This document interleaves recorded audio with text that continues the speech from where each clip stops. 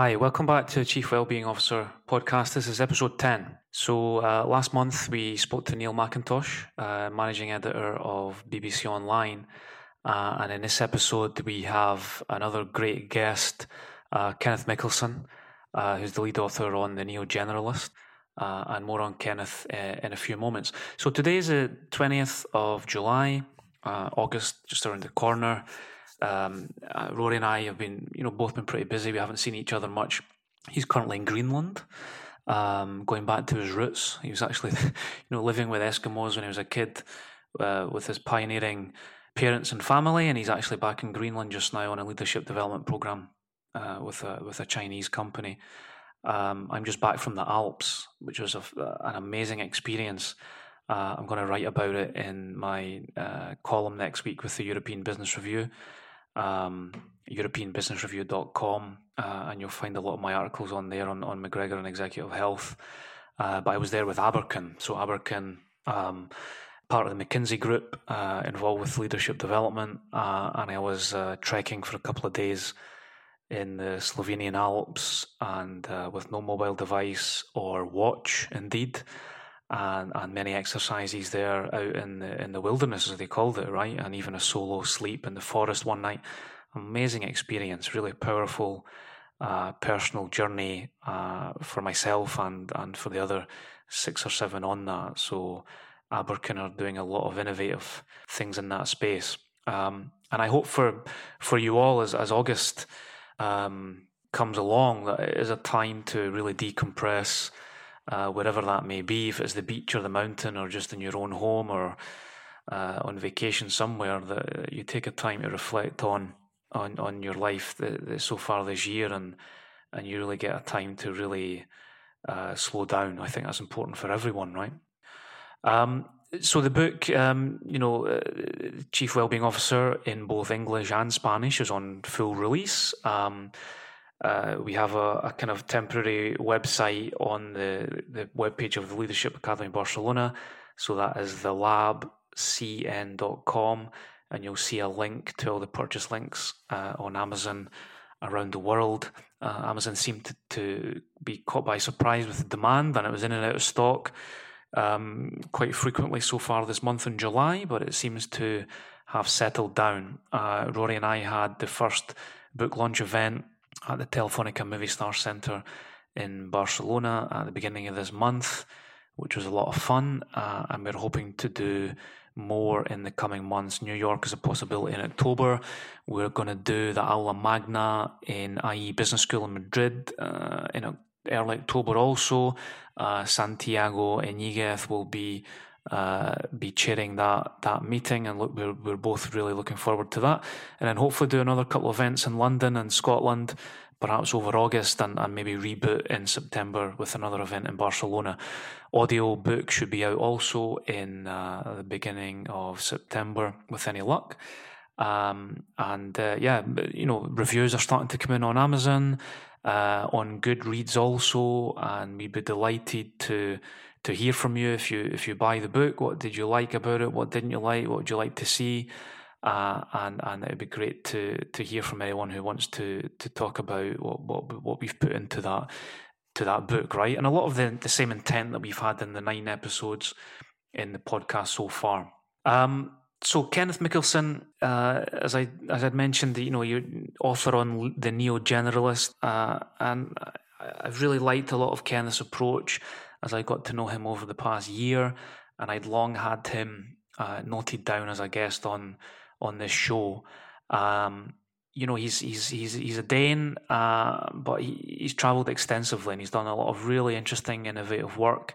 And incidentally, The Neo-Generalist is the same publisher as Chief Wellbeing Officer, so that's Lid Publishing. Highly recommended the book. I've got about 50 pages to go. I've been reading that the last week or two. So in this, we talk about what is a neo-generalist, right? And essentially you can listen to Kenneth in the podcast, but it's about, it's the continuum. It's against hyper specialization that we have more and more in today's world, about people having multiple professional identities, and it's something that I've connected with myself, right? Just having a background in design and doing many different roles as a teacher, as a researcher, as a speaker and an author in my career the past 10, 15 years. But we talk on many interesting things, and Kenneth talks about, life-wide learning. It's not just about lifelong learning. It's about, really having that breadth of knowledge and exploring in different fields. The importance of even things like curiosity that we touch upon also in Chief Wellbeing Officer. He talks about hacking your own education. We talk about the future education system and what needs to change, and also the importance of mental agility, right? Just in a longer life, we're not just stuck within one role within an organization. That's the neat and tidy thing to do, and having a label, and it's maybe the more comfortable thing to do. But he talks about how a neo-generalist has to change. And I think if there's one big thing that came out of our conversation, it's about, it's knowing thyself. I think a neo-generalist really does pay attention to their own humanity, their own passions, and manifest that in terms of their own purpose, right? So it's not just about who you are in terms of what the company says, but it's who you are in terms of what you can contribute to society at large. And if the neo-generalist is someone who is perhaps on the edge of society just now and very much in the minority, then I think in the future work with all the disruption and change that we're seeing, it's going to be more and more important in the future and very much a part of the mainstream. So that is it for me. Wishing you a fantastic summer. Maybe Rory and I will pop back at some point during August, but certainly like September, when everyone starts kind of really getting back to work again, we'll be around with episode 11. So here we go. This is episode 10 with Kenneth Mickelson, and this is The Neo-Generalist. Enjoy. Ciao. So hi, Kenneth. Welcome to the Chief Wellbeing Officer podcast. Hi, Stephen. Thanks for having me. So, first question, what is a neo-generalist? Well, a neo-generalist is someone who is both a specialist and a generalist, but has a preference for being in a space where they can combine all the things they know. So we, together with my co-author Richard Martin, I wrote a book called The Neo-Generalist, and one of the things we looked at was that we found that the ways of looking at specialists and generalists were very confining, and maybe also not really adequate for describing the kind of people that we wanted to write a book about. So often you have this binary, you could say, separation between what it means to be a specialist and a generalist. And we drew sort of an infinite loop to illustrate that we as human beings, we can move in and out of specialism and generalism depending on the context throughout our lives. That you might actually choose to study a PhD for a certain period of your life, to hyper-specialize for a period, and then move back out of that and go into a more generalized role. And I think what is important to recognize is also that the term of a neo-generalist is a very inclusive one. So we, on the infinite loop or the continuum that we drew, we include all the other terms that are sort of used in this area. So being a T-shaped person, or a multi-potentialite or whatever. And for us, it was important to illustrate that there is a need for these kind of people, because they're often really good at the things that companies look for. So be it building bridges in companies, crossing silos, they're very adept at cross-pollination and combinatorial creativity, taking one idea from one field and applying it somewhere else, building on innovation from one area. And I think there's, in terms of being a neo-generalist, it's very much about your identity as a human being.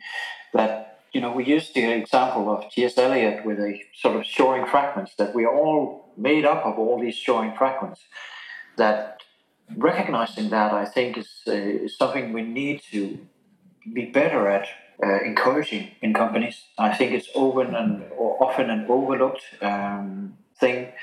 And you can even ask you maybe. I don't want to go too far, but I think the natural next question is then why do we need these people? And I think that's maybe our book was a bit ahead of its time. At least that's the sense I have. That it sort of takes on some of the developments in the world right now. So the idea of having a portfolio career, that you're not just fixed in one career, but it's also about we have to change jobs more often, most likely in the future. Work is becoming way more hybrid. So that means, for instance, if you're a surgeon, you have to also be able to master digital technologies, because doing surgeries today is also about knowing enough about technology to really use it in a helpful way. And I think it is pretty obvious also today that we need maybe a bigger perspective on things. So rather than just focusing on either or solutions to some of the big challenges we have in the world, like climate change, we need people who really have a broad perspective on things. And often neogeneralists have that because they've been involved in so many things in their lives. They've been beginners all over many times. And they also have a deep respect for different areas because, they tried being this beginner and know how hard it can be and know that it can bring value to organizations to not just be a one-trick pony. Yeah. And I think that's the thing in organizations, right? There's a rush to labeling. And we feel more comfortable when we have a label. And even as an individual, right? Because I think when we first met last year in Kuwait, so I was giving a talk on design, and I think you identified a bit of a neo-generalist in my own career path, right? And I've even had that discomfort over the years.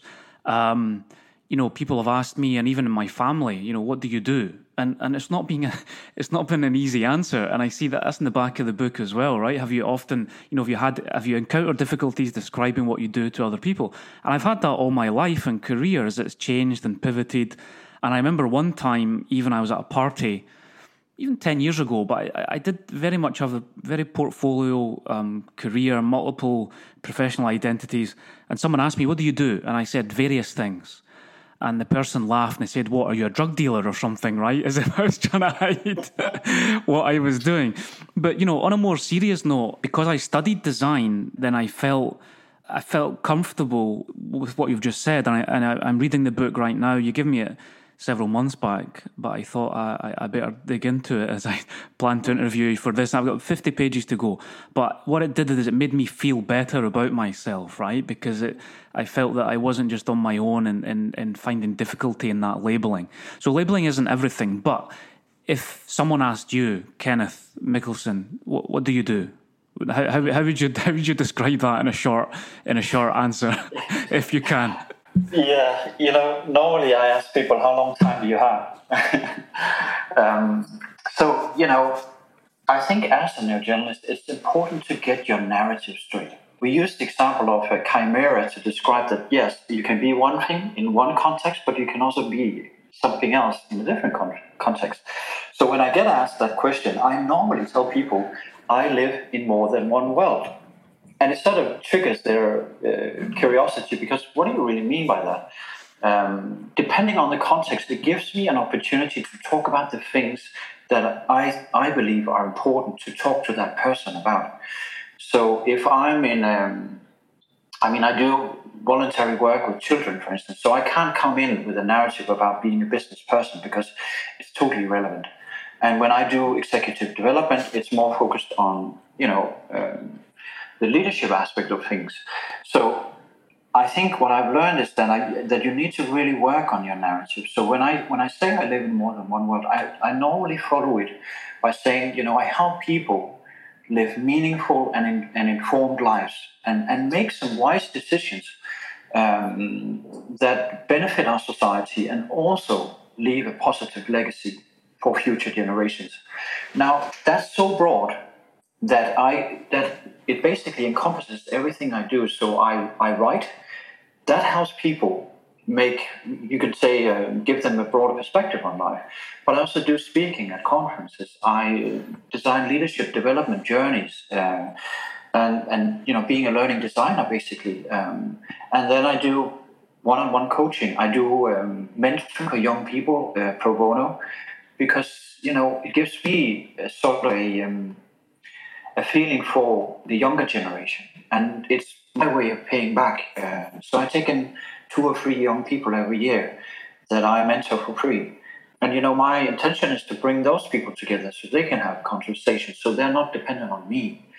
And so you can easily hear there's no simple answer to that question. But it's interesting because I think what you're talking about is your personal mission or perhaps purpose. And we've talked about purpose in several episodes of this podcast so far.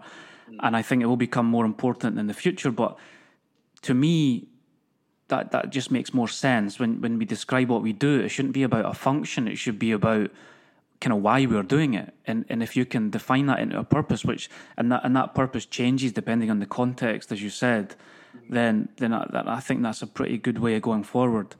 There's one part in the book I just linked to what it's like to be a neo-generalist.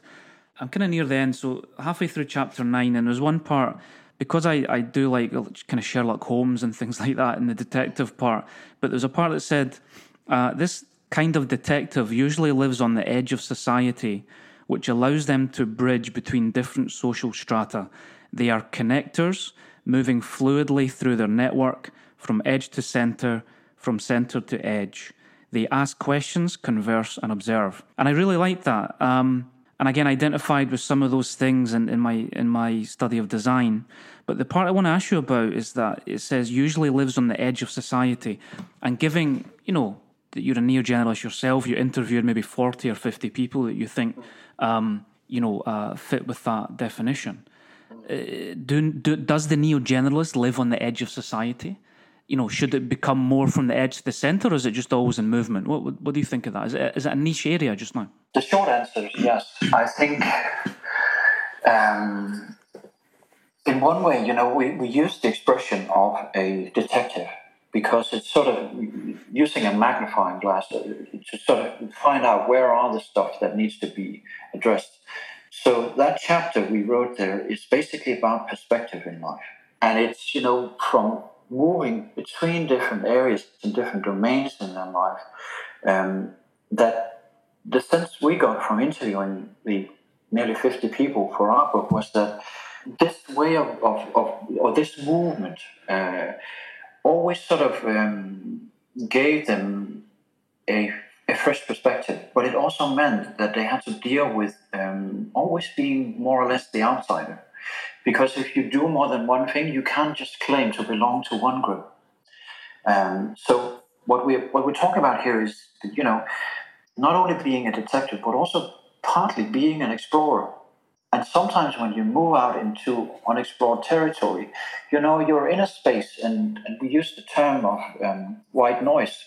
When you turn the dial on an old FM radio, that noise in between, where you're in between channels, trying to figure out what is up and down here, where do I need to go from here, and being comfortable with that ambiguity, I think is something they are because they have done this partly or to a certain degree throughout their lives. So they are not that scared about being in a place where they don't fully know where they're going. But it comes back to your point, I think, about having a purpose in life. Of course, that's important. And I think my personal observation is that most of these people have done the heavy lifting in terms of thinking about that, because they were sort of being forced to do that.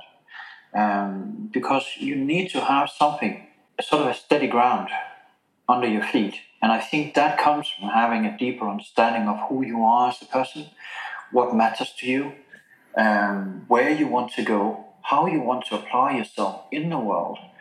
And also knowing that, I think one expression we use to sort of to describe the neo-generalists is also that they are stewards of important conversations.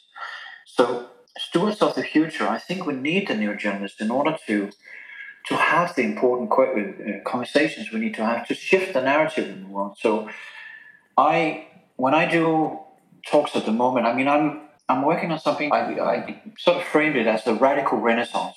It's sort of, where do we want to go in the world? So the other day when Barack Obama gave a talk in relation to Nelson Mandela's 100th birthday, he was talking about humanity. He was talking about the important stuff. He was talking about universal values, things that are not up for negotiation, things that we build our institutions on, but that I think is pretty obvious to most of us is there's an erosion going on right now with Trump, with Brexit. I call them trumpeters of nothingness. People who are just talking, and they can bend the truth. They are sort of mental prostitutes that would say anything and do anything to keep their position. And I think that major conscious shift that we are right in at the moment, I think and it comes back to your book, I think also, when people express a deep need for belonging, a deep need for purpose, meaning, we talk about engagement in companies, we talk about well-being. But where does that come from? I think it comes from this ongoing conscious shift that we sense that what we thought was working doesn't really work anymore. So we talk more about these things because we need to anchor ourselves somewhere. So I think it's just an expression of where we are in society right now with this ongoing conscious shift. And when I as I see it, a lot of organizations talk about the need for transformation, the need for digital transformation, for instance. I think it's just shallow thinking and lazy thinking to talk about that. I think there's a much deeper need for change, and it incorporates a mind shift, a skill shift, a behavior shift, and also a system shift. Mm-hmm. But most often when companies want to adjust and adapt to a new reality, they work on the shift and shift. They call in the McKinsey guys to work on their system. They put down a model on top of the organization and to cut away all the fat. But that's easy because that's the things you can put into a spreadsheet. That's what rational people can argue that, these are the things we need to do. All the messy things, the mind shift, the skill shift, the behaviors that we need are the things that are intrinsically human and therefore also difficult to deal with. No, absolutely, Kenneth, and I like that, stewards of important conversations and stewards of perhaps deeper conversations, right? We become kind of dopamine addicts to kind of sound bites and messages the last 10, 20 years, and I think we need to embrace more of that messy world, right? And even some of, again, teaching design over the years to kind of MBA students, they feel safe within their rational thinking and they feel safe within their labels and the kind of, the path to solving problems. But design is about looking at that messy world, right? And looking at behavior. So you also talked about ambiguity. So those are some of the things that we're teaching in the last several months on digital or agile transformation, is thinking also about some of these human behaviors that we can embrace. More humility as a leader. We don't have all the answers. As you said, surgeons may need to learn about new technologies these days, and the whole specialist aspect is listening. And as you also pick up in the book, the neo-generalist is sometimes, let's say, damned with faint praise, the jack of all trades kind of label, so you're not good enough to be a specialist, which is why you work in different areas. I also remember when I was studying or doing part of my PhD at Stanford, I met someone else who was doing mechanical engineering, and they asked where I was, and I said, well, I'm in the design division. And they said, oh, yeah, we call that light engineering. And there was that perception that, you look at these aspects of multidisciplinarity and teamwork and collaboration and the fuzzy front end, because you're not kind of cerebral enough to look at the hard, heavy lifting of engineering, right? And you pick up on that in several aspects of the book. So, linked to that, ambiguity is one of those things that is increasingly common in this VUCA world. As a human being, ambiguity or ambiguous situations aren't by their nature comfortable. And what we've been teaching the last couple of months is that designers, as an example, are comfortable with ambiguity because they follow a path where that ambiguity quickly diminishes. And I think some of your comments on the neo-generalists, they've done the heavy lifting, as you said. When they go into some of these uncertain or messy situations, it's tough, but they know that there's a way out, right? So what I'm coming to here, being a neo-generalist and then relating to kind of well-being and things like that, is it good for your health? What did you find of those 50 people that you interviewed? Were they happy? Did they have a high sense of well-being? Of course, they're driven people, but what's the good and the bad about living in this kind of world? It's not an easy question, Stephen, in many ways, because yes, there are downsides to that. I think health-wise, I think it's it is tough not being understood. It is tough having to constantly explain yourself, to provide proof of your value. So I think there are. I'll just come back to that, but I think, in order to understand why it is like that, I think it's maybe a bit of context here. Throughout the industrial age, we have sort of praised the specialist. So, back from Adam Smith, division of labor is the fastest, most efficient way of doing things. And, so I think the pendulum has swung too far out towards specialism. And I think that's also why, why we have difficulties of appreciating what it is those people do, because there is no straight answer for that. So it comes back to the point you made about dealing with not with simple solutions, but things that are more complex than that. And when we talk about health being or well-being and health in relation to neo-generalists, I found that most of these people we talked to were happy because they had an influence on their own life. They were living with their eyes open. So the analogy I often use is from The Matrix, the movie. Do you take the blue pill or the red pill in your life? Do you live a life, according to the status quo? Do you just, buy into the things and lean back in the sofa and say, well, I don't really have an influence on my life? Or do you take the red pill and say, well, I do have an influence, and I won't stand for this. I believe I'm good enough as I am. But well knowing that when you take the red pill, you also end up going down the rabbit hole. And, it's confusing at times. But I think what really stands out for me is that if you can grow this almost like an affordance, that it becomes something you do without thinking about it. So in terms of a neo-generalist, I think it's important that they have some safe spaces in their life. And I think if you do the heavy work, and it's increasingly work that I do more and more, helping people truly understand themselves and working on their values and their purpose. In anthropology, for instance, there's this term called liminality. And liminality describes a rite of passage, that you go from something old to something new. And it's often a very difficult place to be in. And we've all been there. So, when we were teenagers becoming adults, that was an ambiguous place, because and a liminal state we were in, because, we were still children trying to make sense of the adult world. We still wanted the benefits of being a child, not taking responsibility and saying no to our parents and all that, but then again having to live up to new rules and new norms. And that space, I think, is something you can learn how to navigate in that, but it requires that you have a deep understanding of yourself. I often use the term of growing an adaptive life perception.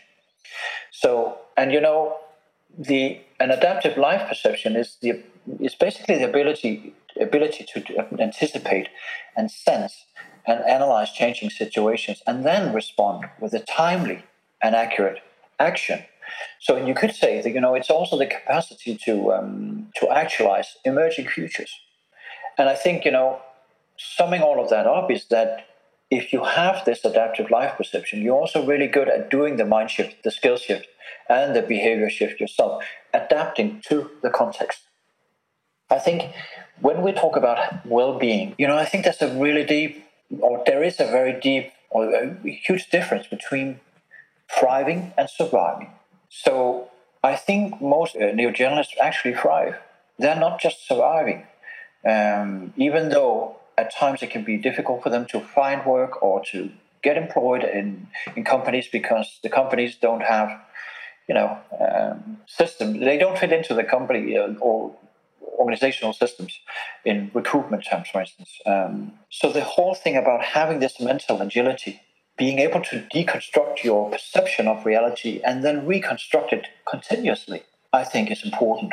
I think that's there is a huge need for that in the world today, that we don't just have one perception of, or your own perception of how are things, but that you can meet other people, you can understand the significant events in your life that shape you, that shape your belief system, and also understanding how people around you support that belief system. Yeah. So if you live in a bubble, how can you poke some holes into that bubble and let in some fresh air? Because that's the only reason, or the only way we can understand other people and meet and bridge differences. And, Trump is a good example of someone who's definitely not capable of that at the moment. No, absolutely, Kenneth. And I think that mental agility or that flexing will be even more important as we move into the future, right? So, as you touched on earlier, it could be the book that it was a bit of ahead of its time. And even if the neo-generalist is perhaps on the niche or in a niche or the edge of society just now, in the future of work and with all the changes that are happening and the disruption that's going to take place, then I do see a future where it will become more mainstream. And a lot of that is linked to things that you talk about, that self-discovery, knowing yourself, living your purpose, and having deep impact, right? And that's not easy for the neo-generalist of today, but hopefully in the future it will be. So just to kind of finish off, in terms of the future, are you optimistic? Even looking at education, my son is 3. I went to school in Scotland. He goes to school here in Barcelona. I see some good things. And a lot of the primary education, even that comes out of Scandinavia, for example, that you'll be well aware of in terms of project-based learning and all these different things. So looking at the kind of the future generations and education today, how do you see that? Any view on that, and just optimistic in general about the future, or not? It depends on which day you ask me. Today's a Friday, so let's see. What's your Friday feeling? So let's be optimistic then. Well, let me first start out by saying I think the educational system, regardless of where you find yourself in the world, is lacking behind. It's not because of that the people working within the system don't care. I certainly don't see that, but it's more of a systemic flaw, I think. So the thing is that most schools have become like a conveyor belt. You put people in one end and then they end up somewhere else. And I think most people working in education today, they should not just be working in the system, they should be working on the system, on changing the system.